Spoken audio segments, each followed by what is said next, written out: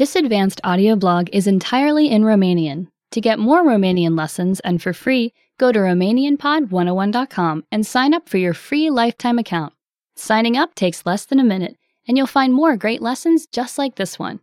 In addition, you'll find a transcript of the audio blog in the first comment of this blog.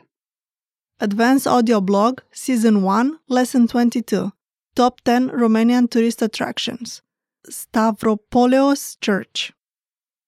Biserica Stavropoleos, cunoscută sub numele de Mănăstirea Stavropoleos, înainte ca mănăstirea să fie dizolvată, a fost ridicată în 1724, în timpul domniei lui Nicolae Mavrocordat.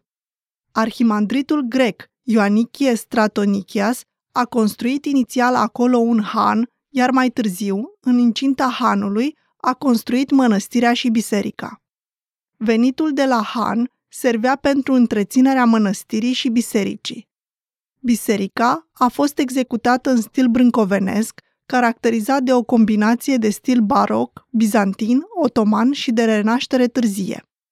Edificiul său combină stilurile bisericii creștine ortodoxe românești și stilul arhitectural islamic al Imperiului Otoman.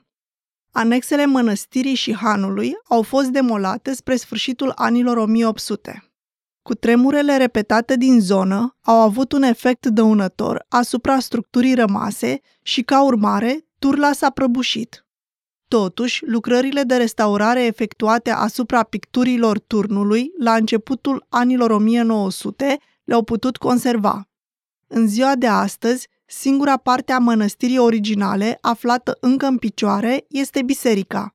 Există și o clădire nouă lângă ea, care găzduiește o bibliotecă, o colecție de obiecte sacerdotale, o cameră de conferință și unele părți de picturi scoase din bisericile distruse în timpul regimului comunist. Cealaltă clădire a fost construită la începutul anilor 1900. Călugărițele de la Biserica Stavropoleos sunt foarte implicate în restaurarea cărților și icoanelor vechi. De asemenea, corul bisericii este cunoscut a fi unul dintre puținele coruri bisericești din România care interpretează muzică neobizantină, o singură voce susținută de ceea ce se numește notă tonică în acompaniament.